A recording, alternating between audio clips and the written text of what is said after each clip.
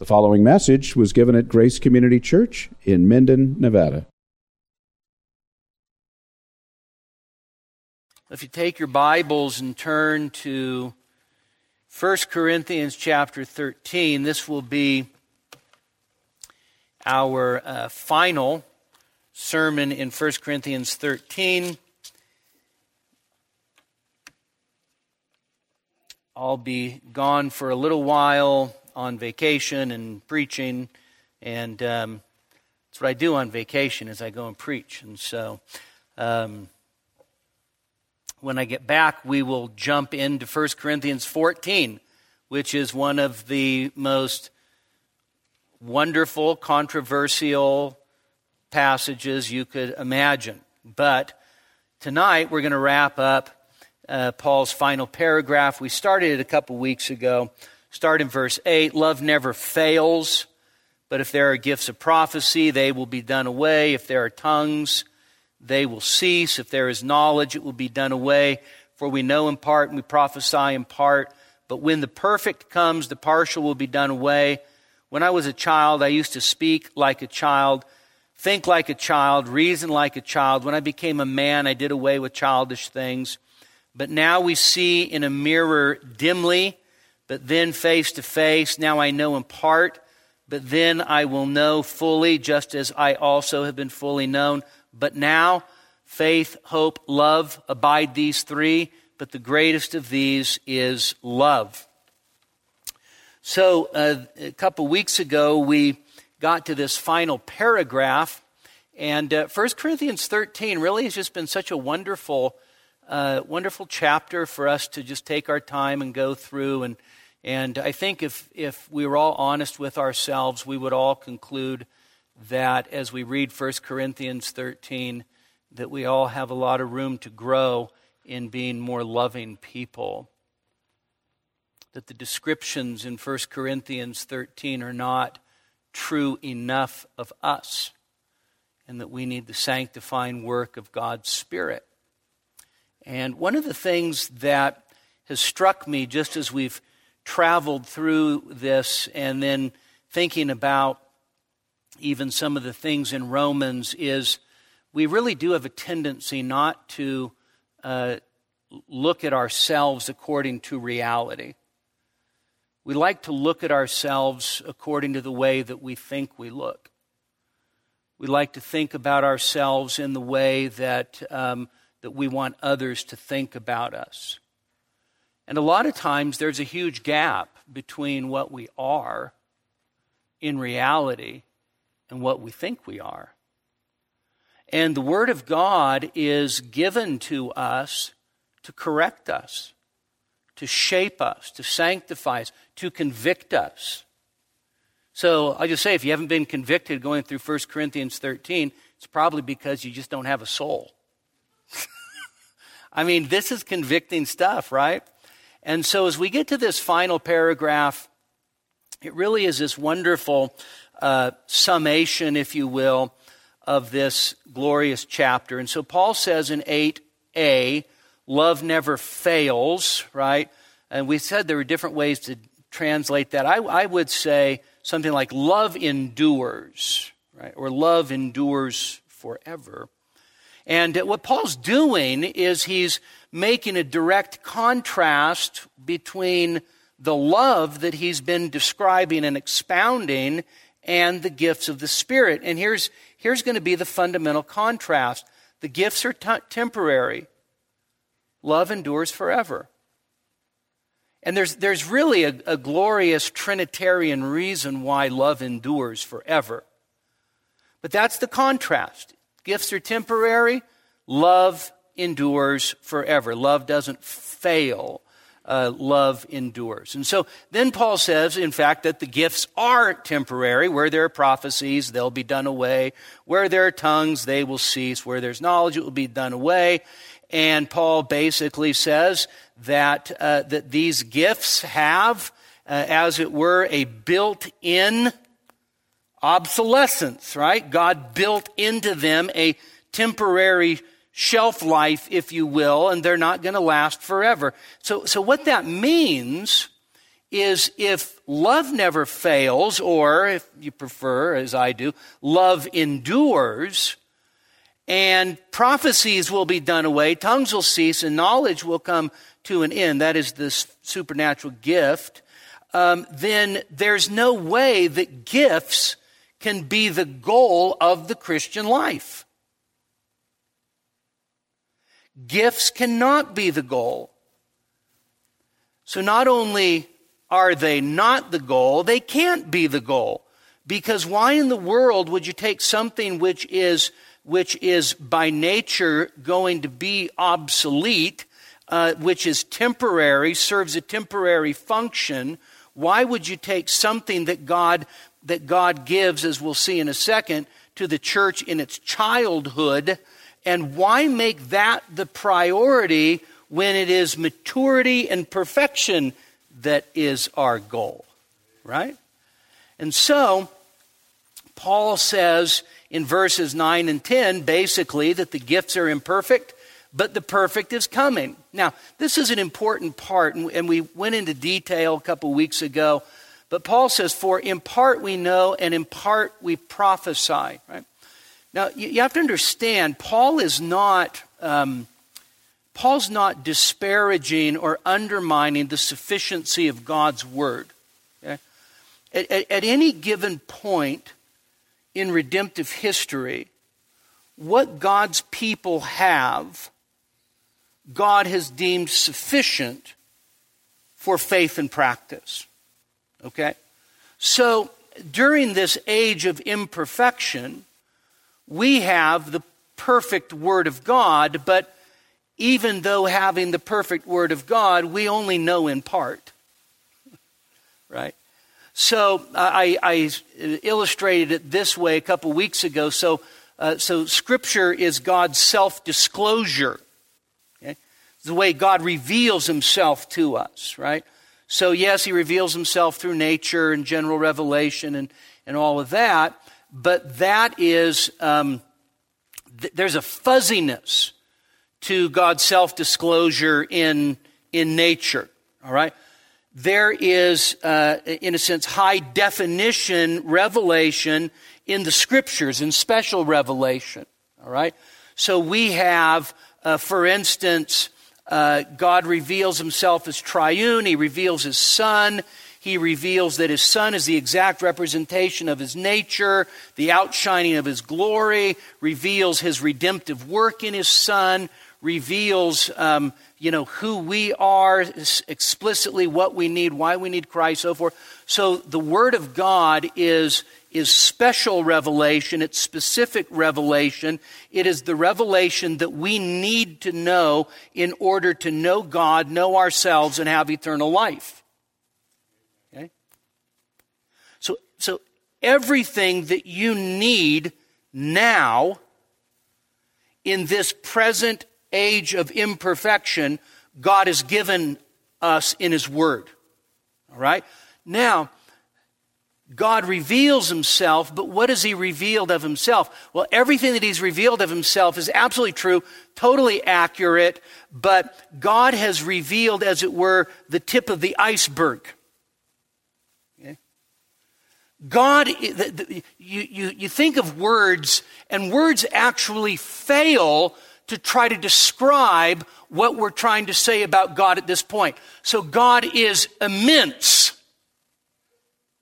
Okay, well, immense just still doesn't quite cut it. The immensity of God is stunning, but it doesn't quite cut the fullness of what we're trying to talk about. The transcendence of God, God's wholly other than us, God's majesty, God's glory, have all these words, and simply all these words indicate to us that God has revealed the tip of the iceberg of who He is, and He is infinite, He is eternal, He is incomprehensible, yes, knowable through His Word, but incomprehensible, bigger than any of us could ever imagine. So, that's God, and that doesn't even begin to describe God. All right? So, by the way, if you have a little tiny God, You don't have the God of the Bible. Years ago, J.B. Phillips, you might remember he had a paraphrase of the New Testament. His most famous book was simply titled, Your God is Too Small. Okay? The God of the Bible is not small. He is infinitely big, right? So, but here's the point. Here's this, okay, infinitely big. That still doesn't even, by the way, big just doesn't do God justice, okay? Al Aikens is big, all right? God is just, words fail us. There is a word to talk about the way that words fail us. God is ineffable. Okay? By the way, sometimes you need words like that to say you don't have words. And so, here's God. He reveals himself. Tip of the iceberg is what he reveals in the scriptures through redemptive history. How much of the tip of the iceberg do you fully comprehend? Right? It is the tip of the iceberg. So you understand. So when Paul says, in part we know, let's just be clear. It is in tiny part that we know. Okay? I have no doubt that when we finally see the triune God, we will be stunned, doesn't even capture it, but we'll be stunned forever and ever and ever. Right?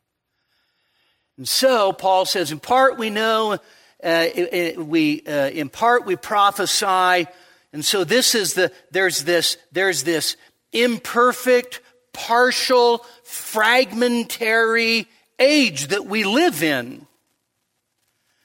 But then Paul says that when the perfect comes, it's going to do away with the partial. Now, we talked about this in detail. Let me just cut to the chase. The perfect, I think, is the state that's brought about by the return of Jesus through the consummation of the ages. He ushers in the perfect. And so then Paul gives two illustrations in verses 11 and 12. And the purpose of both of these illustrations, by the way, both of these in 11 and 12 are very common. They're familiar to us. But a lot of times we don't quite get what Paul's trying to say through these incredibly familiar metaphors. So the purpose of both of them is to demonstrate the imperfection of the present and the perfection of the future. Okay? That's the goal of both illustrations. And so the first one is childhood to adulthood. All right? And so right now the church the church grows and the church matures, but the church is still in this present era in the state of its childhood, its minority. The church has not reached the full measure of the stature of Christ. It's not reached the full maturity of the full man in Christ. And so we are in this state of childhood. And so Paul simply says, when you're a child, you think like a child, you speak like a child, you reason like a child. But when you become a man, you put away childish things. And so in this present era of the in part or the partial, we are children. And so the way that we think is like a child. And of course, you can't turn around and just say, well, Paul says that we shouldn't be like children, all right? Well, that's a different thing, right? There's a difference between the church being in its period of minority or childhood and then you as a believer acting like a baby, okay? So we are to be maturing and growing, but the church itself, the universal body, is growing and has yet to reach its perfection that will happen when Christ comes. Okay? I love our church, and I think our church is the most wonderful church in the whole world. I really do. I think it is. I would rather, this is no joke, I would rather preach here than preach anywhere else on the planet. I would rather be here than be in any other church on the planet. A week from this coming Lord's Day, I'm going to be down in Thousand Oaks, California, and preaching at Bethany Bible Church, where Pastor Lance Quinn is, and it's a wonderful church. I'm looking forward to it. And I'm really happy because last Sunday, that's where John MacArthur preached. So I feel pretty good about that. But even then, I think to myself, push comes to shove, I'd rather be preaching at home. I really would. This is, forget Disneyland, this is the happiest place in the world. What is the happiest place on earth, right? And so, but think, are we trial-free? Are we trouble-free? Are we tension-free? Are we sin-free? Are we struggle-free? You ever kind of rub somebody the wrong way or get rubbed the wrong way? You ever have sinful thoughts about somebody? You ever get angry at somebody? You ever do you ever jump to conclusions that you find out later on just weren't true? I mean, all of this, by the way, is just a part of being in that era of childishness.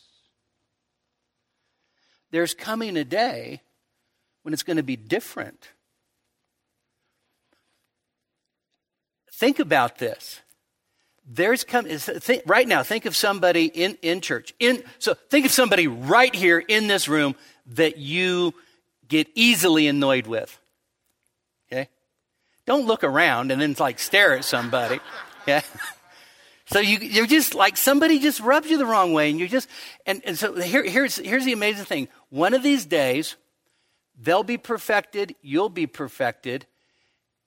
And anything about them that you find annoying will be gone, and your annoyability will be gone. By the way, that may well be the bigger miracle.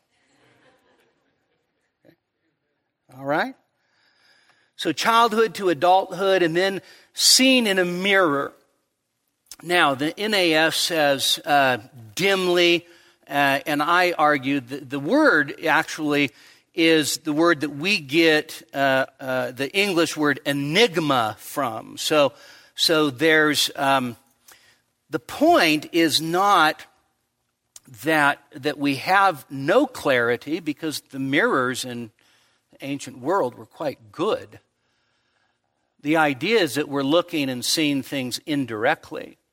When you're looking at a mirror, you're not looking face to face, you're looking at an image that's being reflected. That's the parallel to what's going on with us in this life. But here's the point, is that, so here we have indirect knowledge of God, in a sense, indirect knowledge, indirect in terms of seeing Him. How do you see God? Well, you have to see Him in His Word. Do you have eyes of faith to see Him in His Word? Yes. But one of these days, think about this, one of these days you won't need a Bible.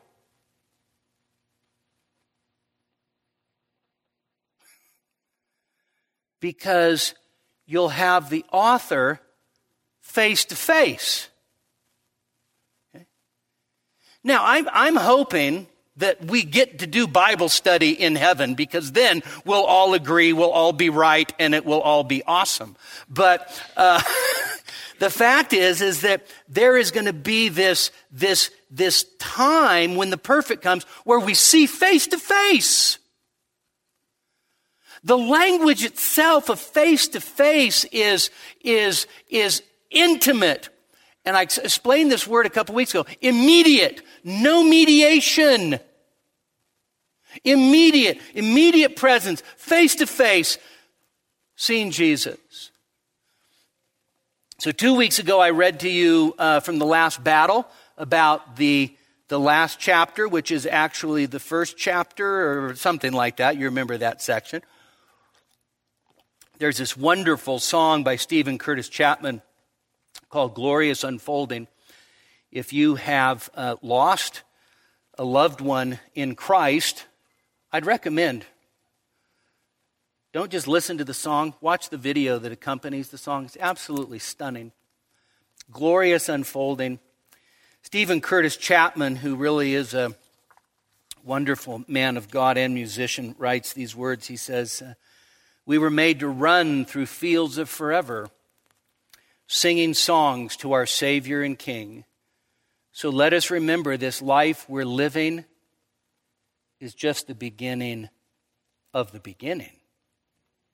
Right? That's what this life is. It's just the beginning of the beginning. One of these days we will see him face to face. So then Paul gets to the final verse. And what are the first two words in verse 13? But now. Now, we go from the marvelous, the mystical, and the sublime to grammar. Sorry. Now, if you're sanctified enough, grammar is sublime.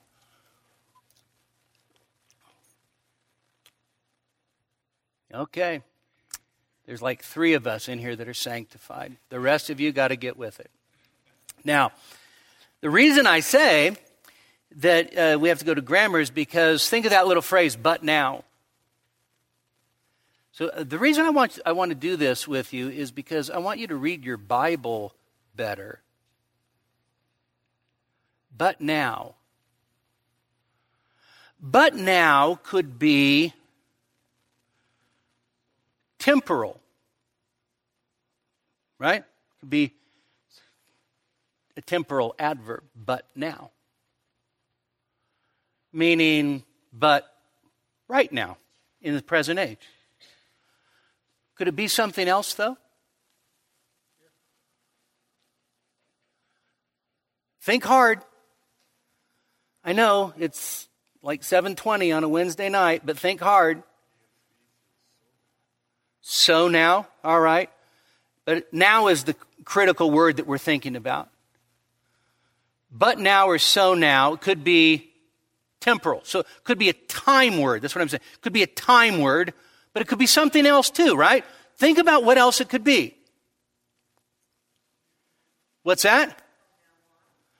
That's still time, okay? Yeah, how about that? So we would say it could be not temporal, but logical. So if I say blah, blah, blah, ABC, XYZ, so now, I could be simply drawing a logical conclusion. Right? Yes, in light of or as it is, something like that. So here's the, now you talk about, you guys think that I'm joking when I say grammar matters, but I want to just tell you whether this is temporal or logical determines the rest of the text. Stop and think about it. If it is a time-related word, but now abides faith, hope, and love, what is the implication? Faith, hope, and love is for the present. They abide now. Okay? You see it? If it's logical, it is so then faith, hope, and love abide. And what's not the implication there? No end, right? So you had no idea, right? Temporal or logical has everything to do with whether or not we understand whether faith, hope, and love will last forever or whether they are for this present age. Now, some people would say, and I totally understand this perspective because we'll talk about that in a second. So why bring, okay, so here's the other question. Why bring in faith and hope? What's he been talking about? Has he mentioned faith and hope? Well, like faith to move mountains early on. But has he talked about like the ordinary kind of faith and hope in this chapter? And the answer is really not. He's been focusing on love. So why bring in faith and hope? You got to ask yourself that question, right? Why bring in faith and hope? Any ideas why bring in faith and hope? Let me rephrase that. Any good ideas? Why bring in faith and hope?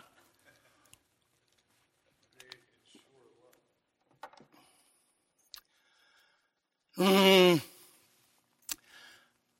don't want to jump to too quick of a conclusion, but I'm going to say I don't think so.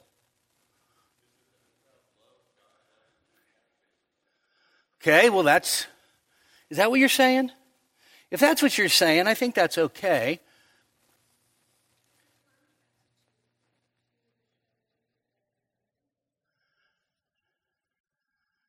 No, because I don't think faith and hope are contrasted with love. Okay, they're not contrasted. There's a wonderful comparison in which love is superlative. Love is the greatest. Okay.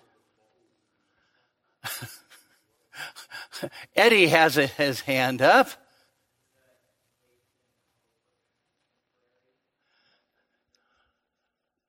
Well, if the but now is temporal, then yes, right? So this is why this is so important. So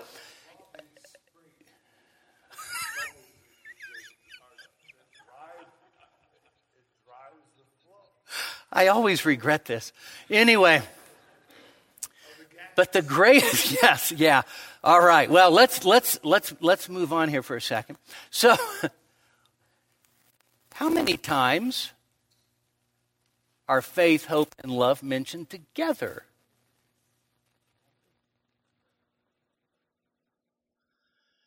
This is the famous triad of Christian virtue: faith, hope, and love. Paul mentions faith, hope, and love no less than a half a dozen times together. Faith, hope, and love are mentioned no less than 4 other times outside of Paul together. Right? So there's something, now this doesn't answer it specifically, but let's just say there is something magnificent in Christian theology about the way that faith, hope, and love work together, the way that they're joined together, the way that they are related, right? So in some sense, what I want to say is the reason Paul brings in faith and hope at the end is simply because it's really hard for him to think about love all by itself, separated from these other two. Anybody ever used to watch Newhart? Okay. I'm Larry. This is my brother Daryl. Anybody remember the last line? And my other brother Daryl, right? So Larry, Daryl, and Daryl just go together like faith, hope, and love. There you have it. Okay. Well, you didn't watch enough TV in the 90s. So let's bring this in. Faith and hope, by the way, are, let's just say, multidimensional. Right? Faith and hope, you don't just have like one little word that glosses for faith or one little word that glosses for hope. They're multi-dimensional. So the question, by the way, is not, does love abide forever? Because Paul, in a sense, has already indicated that it does. The question is, what about faith and hope? And so you can understand, if temporal, guess what? Faith and hope are coming to an end. If logical, there may be a way in which they continue. Okay, so what do we think about this? So in some ways, will faith, notice how I qualified it. In some ways, will faith pass away? In some ways, will faith pass away? Yes. 2 Corinthians 5:7, we walk by faith, not by sight, right? Lord, haste the day when the faith shall be sight. The clouds be rolled back. We just sang it Sunday, right? We sing it every Lord's Supper. The clouds be rolled back as a scroll, right? The trump shall resound, the Lord shall descend, even so it's well with my soul. So there's a sense in which faith is the substance of things hoped for, the evidence of things not seen. Is there coming a day when faith becomes sight? Yes! That's the face-to-face day, right? Now, is there anything else to faith? What if we simply said, the word faith, both in the Hebrew Old Testament and the Greek New Testament, can be understood in the sense of trust, right? Is there clearly a future orientation to faith in the New Testament? The answer is yes. That future orientation goes away when faith becomes sight, but faith as explicit trust, will that ever disappear? I don't think so. I don't think so. I know that in this present age, my trust in God, we're going to look at this Sunday. We're going to get out of Romans just for just one sermon. And then we're going to look at Isaiah 49. We're going to see sometimes God's people don't trust him like they should. Okay? I know that doesn't fit anybody in this room, but there are other Christians out there that don't. Oh, maybe in here too, right? So think of it this way. The future orientation of faith gives way to sight, but the trust aspect of faith becomes perfected as I now totally, completely, perfectly trust God. Just as sure as all of his promises are consummated, so in a real sense, my faith is consummated. Okay? Wonderful thing to think about, right? Right? Never doubt ever again.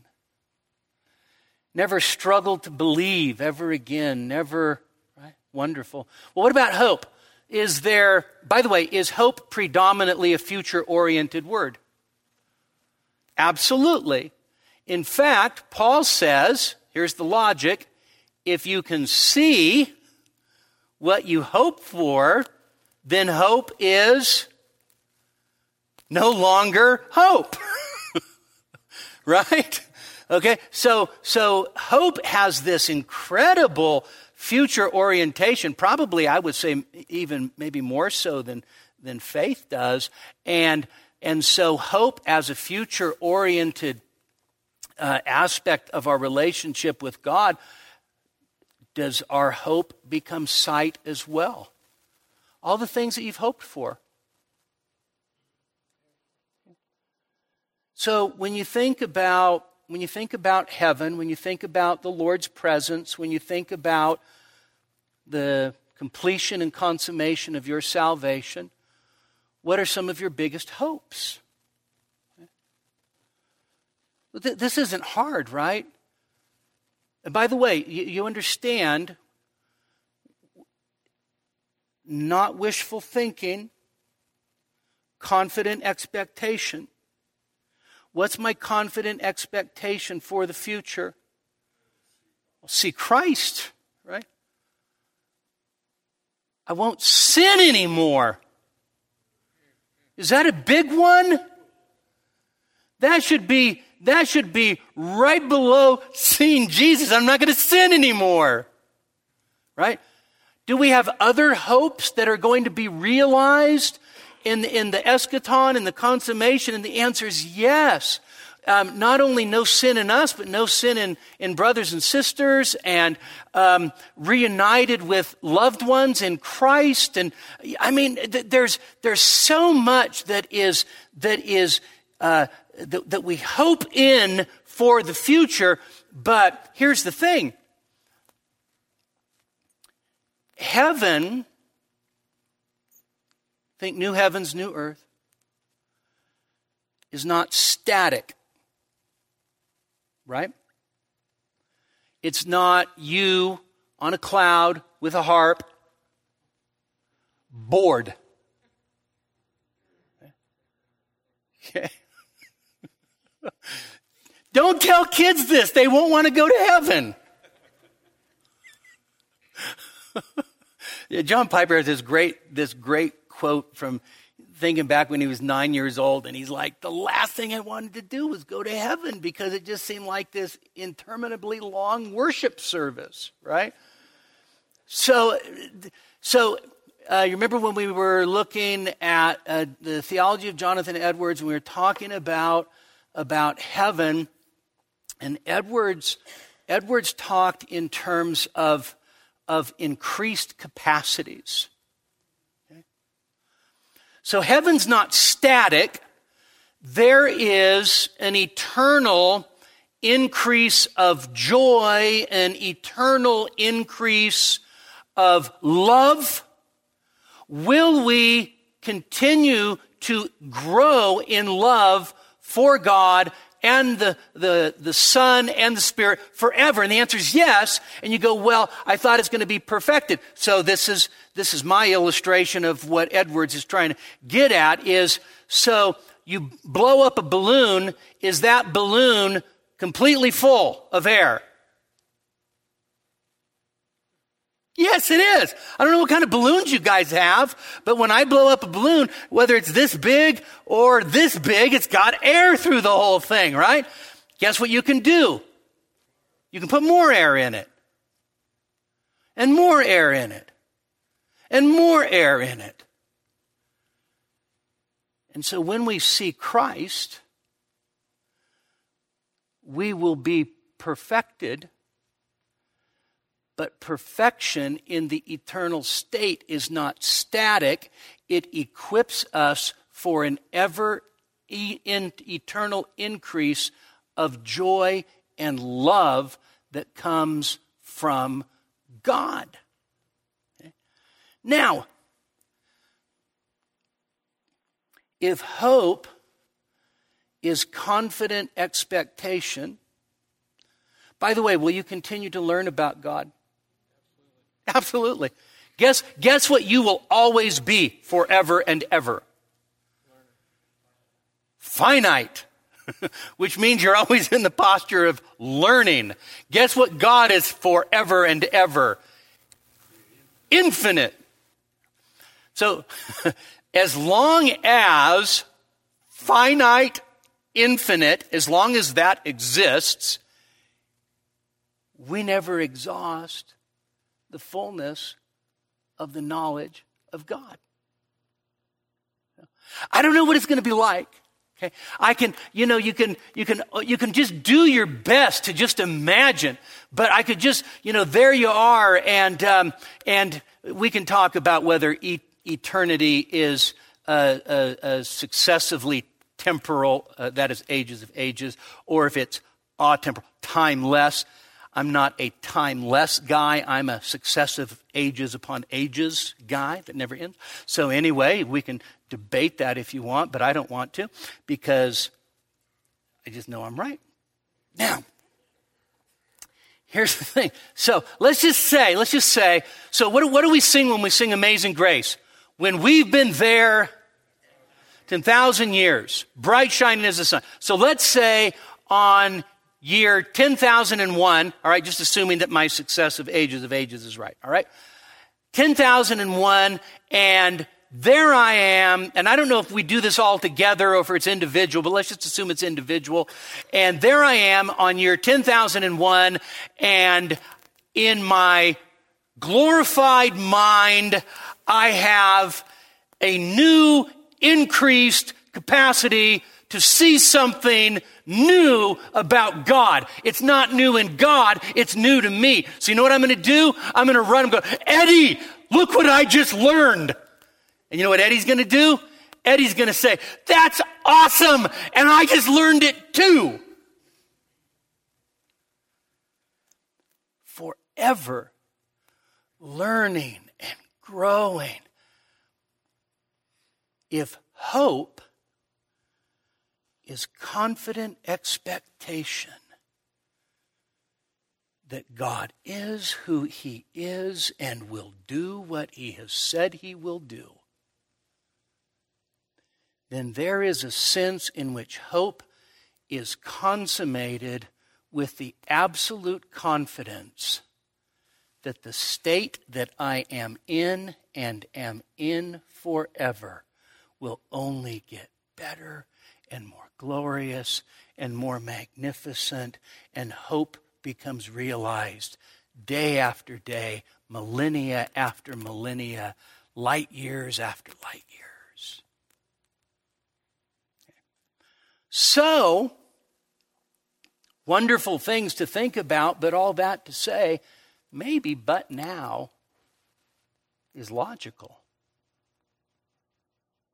not temporal. Okay? One thing is for sure, by the way, I think no matter whether it's logical or temporal, those things that we just talked about end up being true in one way or another. But what's the greatest? Love. The greatest of these is love. So, why? Okay, we never read God is faith. We never read God is hope. We do read God is love. By the way, God doesn't... The next time I hear a preacher say, God believes in you, or God has faith in you, I might just punch him in the face. That is the stupidest thing ever. I just heard it recently. God believes in you. Really? Really? That's so lame. It makes God look weak. He believes in me? He's going to be an atheist before too long then. So we don't say God is faith. We don't say God is hope, right? God doesn't need hope.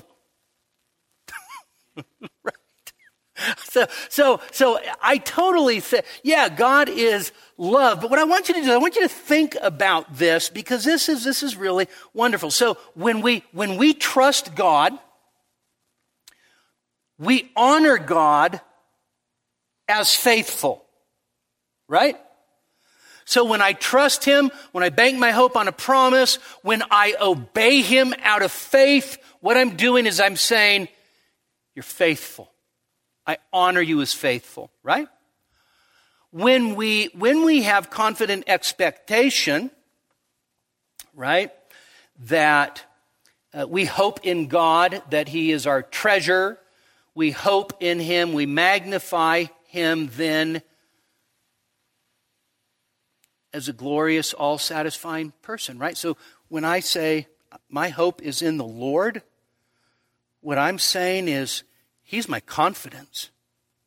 Right? I have a strength and a stability that comes from hope in Him, right? So when I do that, by the way, I honor Him as trustworthy and as a treasure. So having faith in God honors God, and hoping in God honors God. But what about love? Here's what I want to suggest to you. When we love God and when we love each other, we honor Him because that's when we're the most like Him. Does that make sense why love ends up being, in a sense, the greatest? When I have faith in God, I honor God as trustworthy. When I have hope in God, I magnify Him as a treasure. But when I love, I am actually most like Him because He's love. Now, there's something more to it than that. When I love, I am manifesting what exists within the Trinity.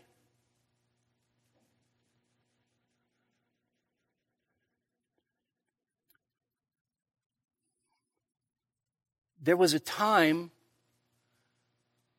when faith was not.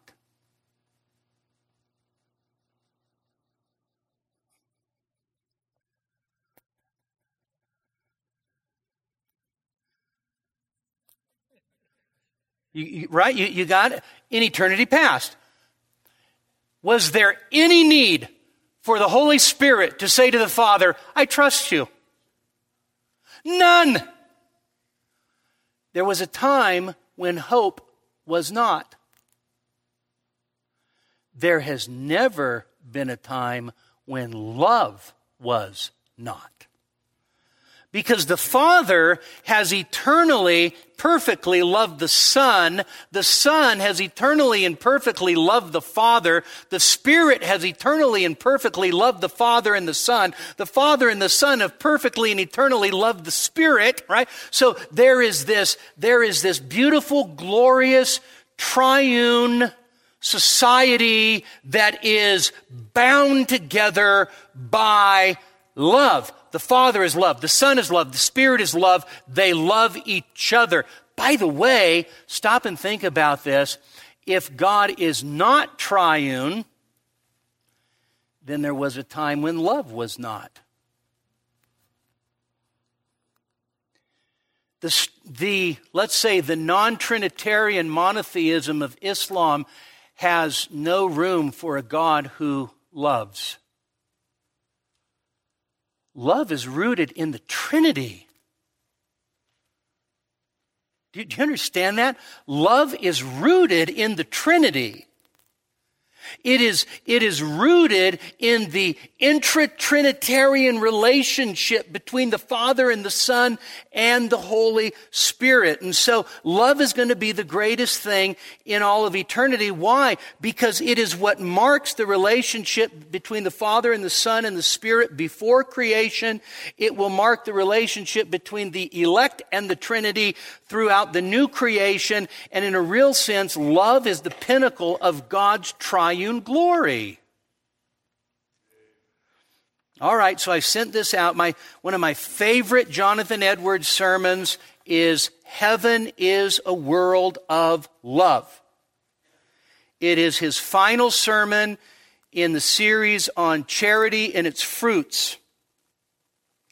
You can go to the Yale Center and go to the Edwards Center and then log in. You want to do this. I mean, if you want to get to heaven, you got to be on the Yale Center for the Edwards Center for the Study.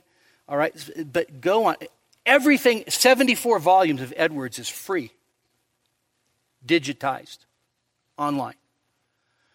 Go to volume 8, Ethical Writings, and you have charity and its fruits in its unaltered state.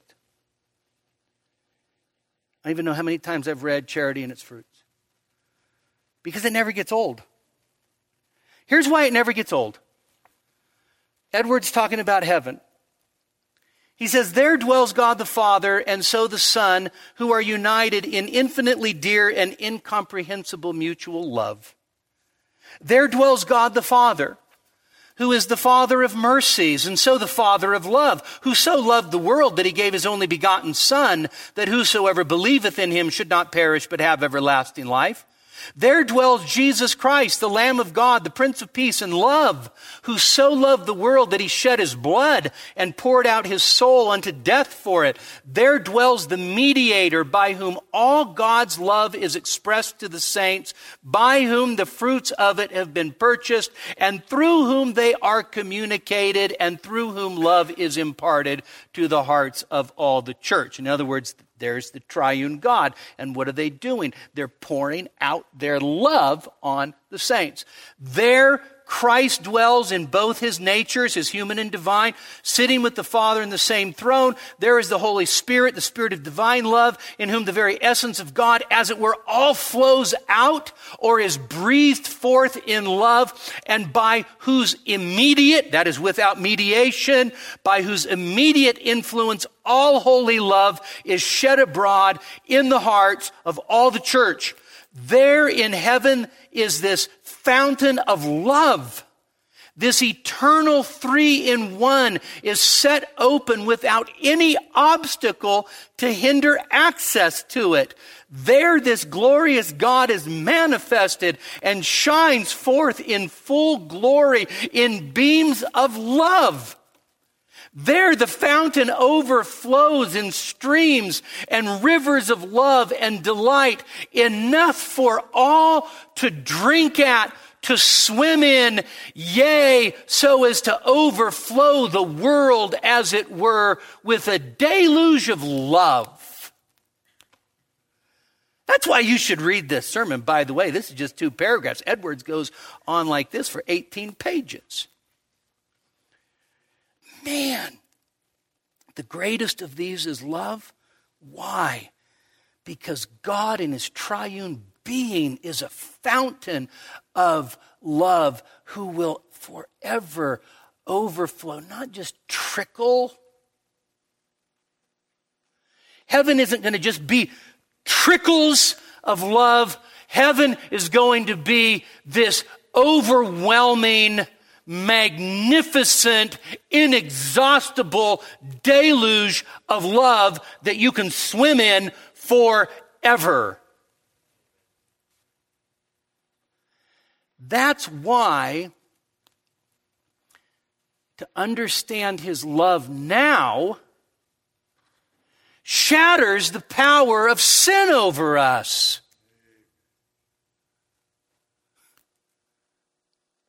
You know, when we sin, it's because we're not satisfied with the love of God. So, okay, let me wrap it up. In eternity, the greatest of these is love. We'll be perfected in love, and we will perfectly enjoy that love. Think about this. When we reach the state of perfection, we'll be in the immediate face-to-face presence of God, who is love. At the beatific vision, that's the old-timers called it, when you see God beatific, the happy vision, beatific sounds more holy, we will be wholly perfected in that love, and in fact, we will fully participate. This is all Edwards' language, by the way, with unmitigated fullness. There's nothing... Is there anything in my life now that hinders me from fully enjoying the love of God? Yes. The list is quite long. First of all, I'm finite. Second of all, I'm limited. And third and worst of all, I'm sinful. And I still have sins. And so every single one of those sins is something that hinders my access to fully enjoying the triune love of God. So in heaven, guess what? All hindrances, boom, washed away. Man, if that doesn't excite you, Right? You're dead. That's right. Actually, if you were dead, you'd be more excited. So we'll love God in a way that we've never known before. Doesn't your heart just beat to want to love God more? Doesn't your heart just throb to have more love to Christ? Aren't you just tired of loving the stupid stuff of the world that passes away and is cheap? And say, oh, there I did it again. I gave up the living fountain for a broken cistern that doesn't hold any water. There's coming a day when we'll love God in a way that we've never known. We'll experience God's love for us in a way that we've never known. And here's, by the way, it's not just this way. It flows over. There's coming a day where we will love each other like never before. You will love and be loved by brothers and sisters like never before.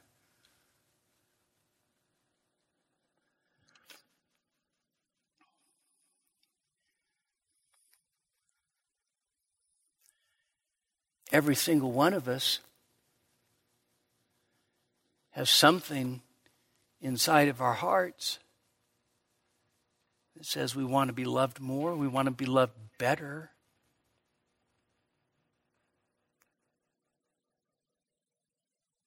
Right? Even if you have the most wonderful spouse in this present age, which is passing away, like Ariel does.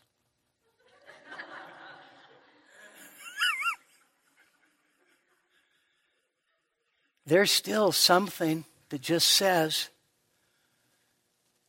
I could love her better, right? And I've got a desire to be loved better. There's coming a day when we will all love each other perfectly. What a day that will be. You'll be so perfected in love.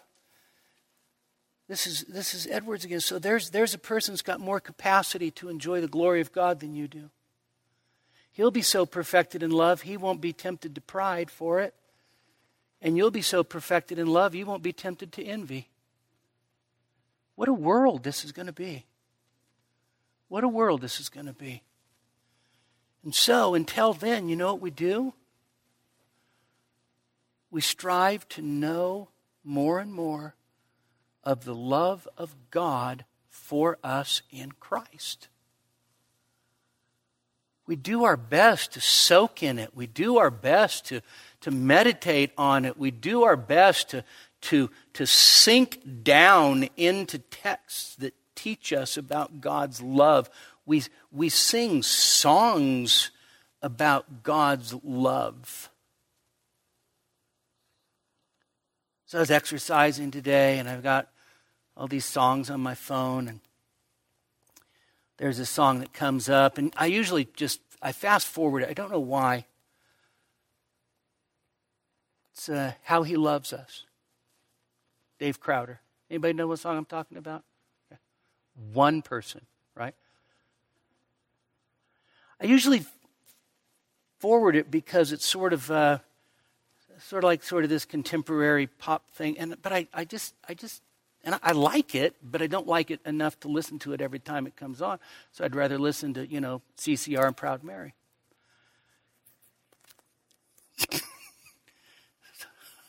Some of you are just hopeless. Anyway,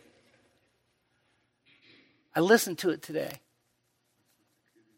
Okay? Listen to it today. Just listen to the words. Just overwhelmed with a sense of the intensity of God's love for me. The intensity. God loves you with an intensity that is off the charts.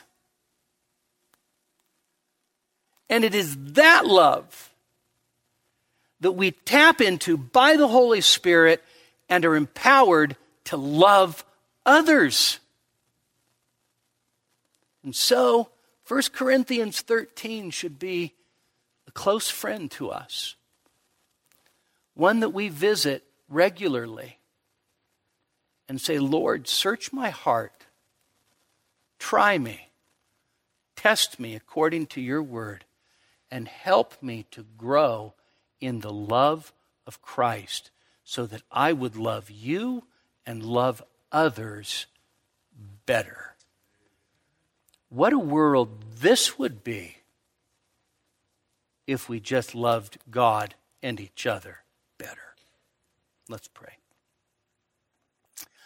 Father, thank you for this text.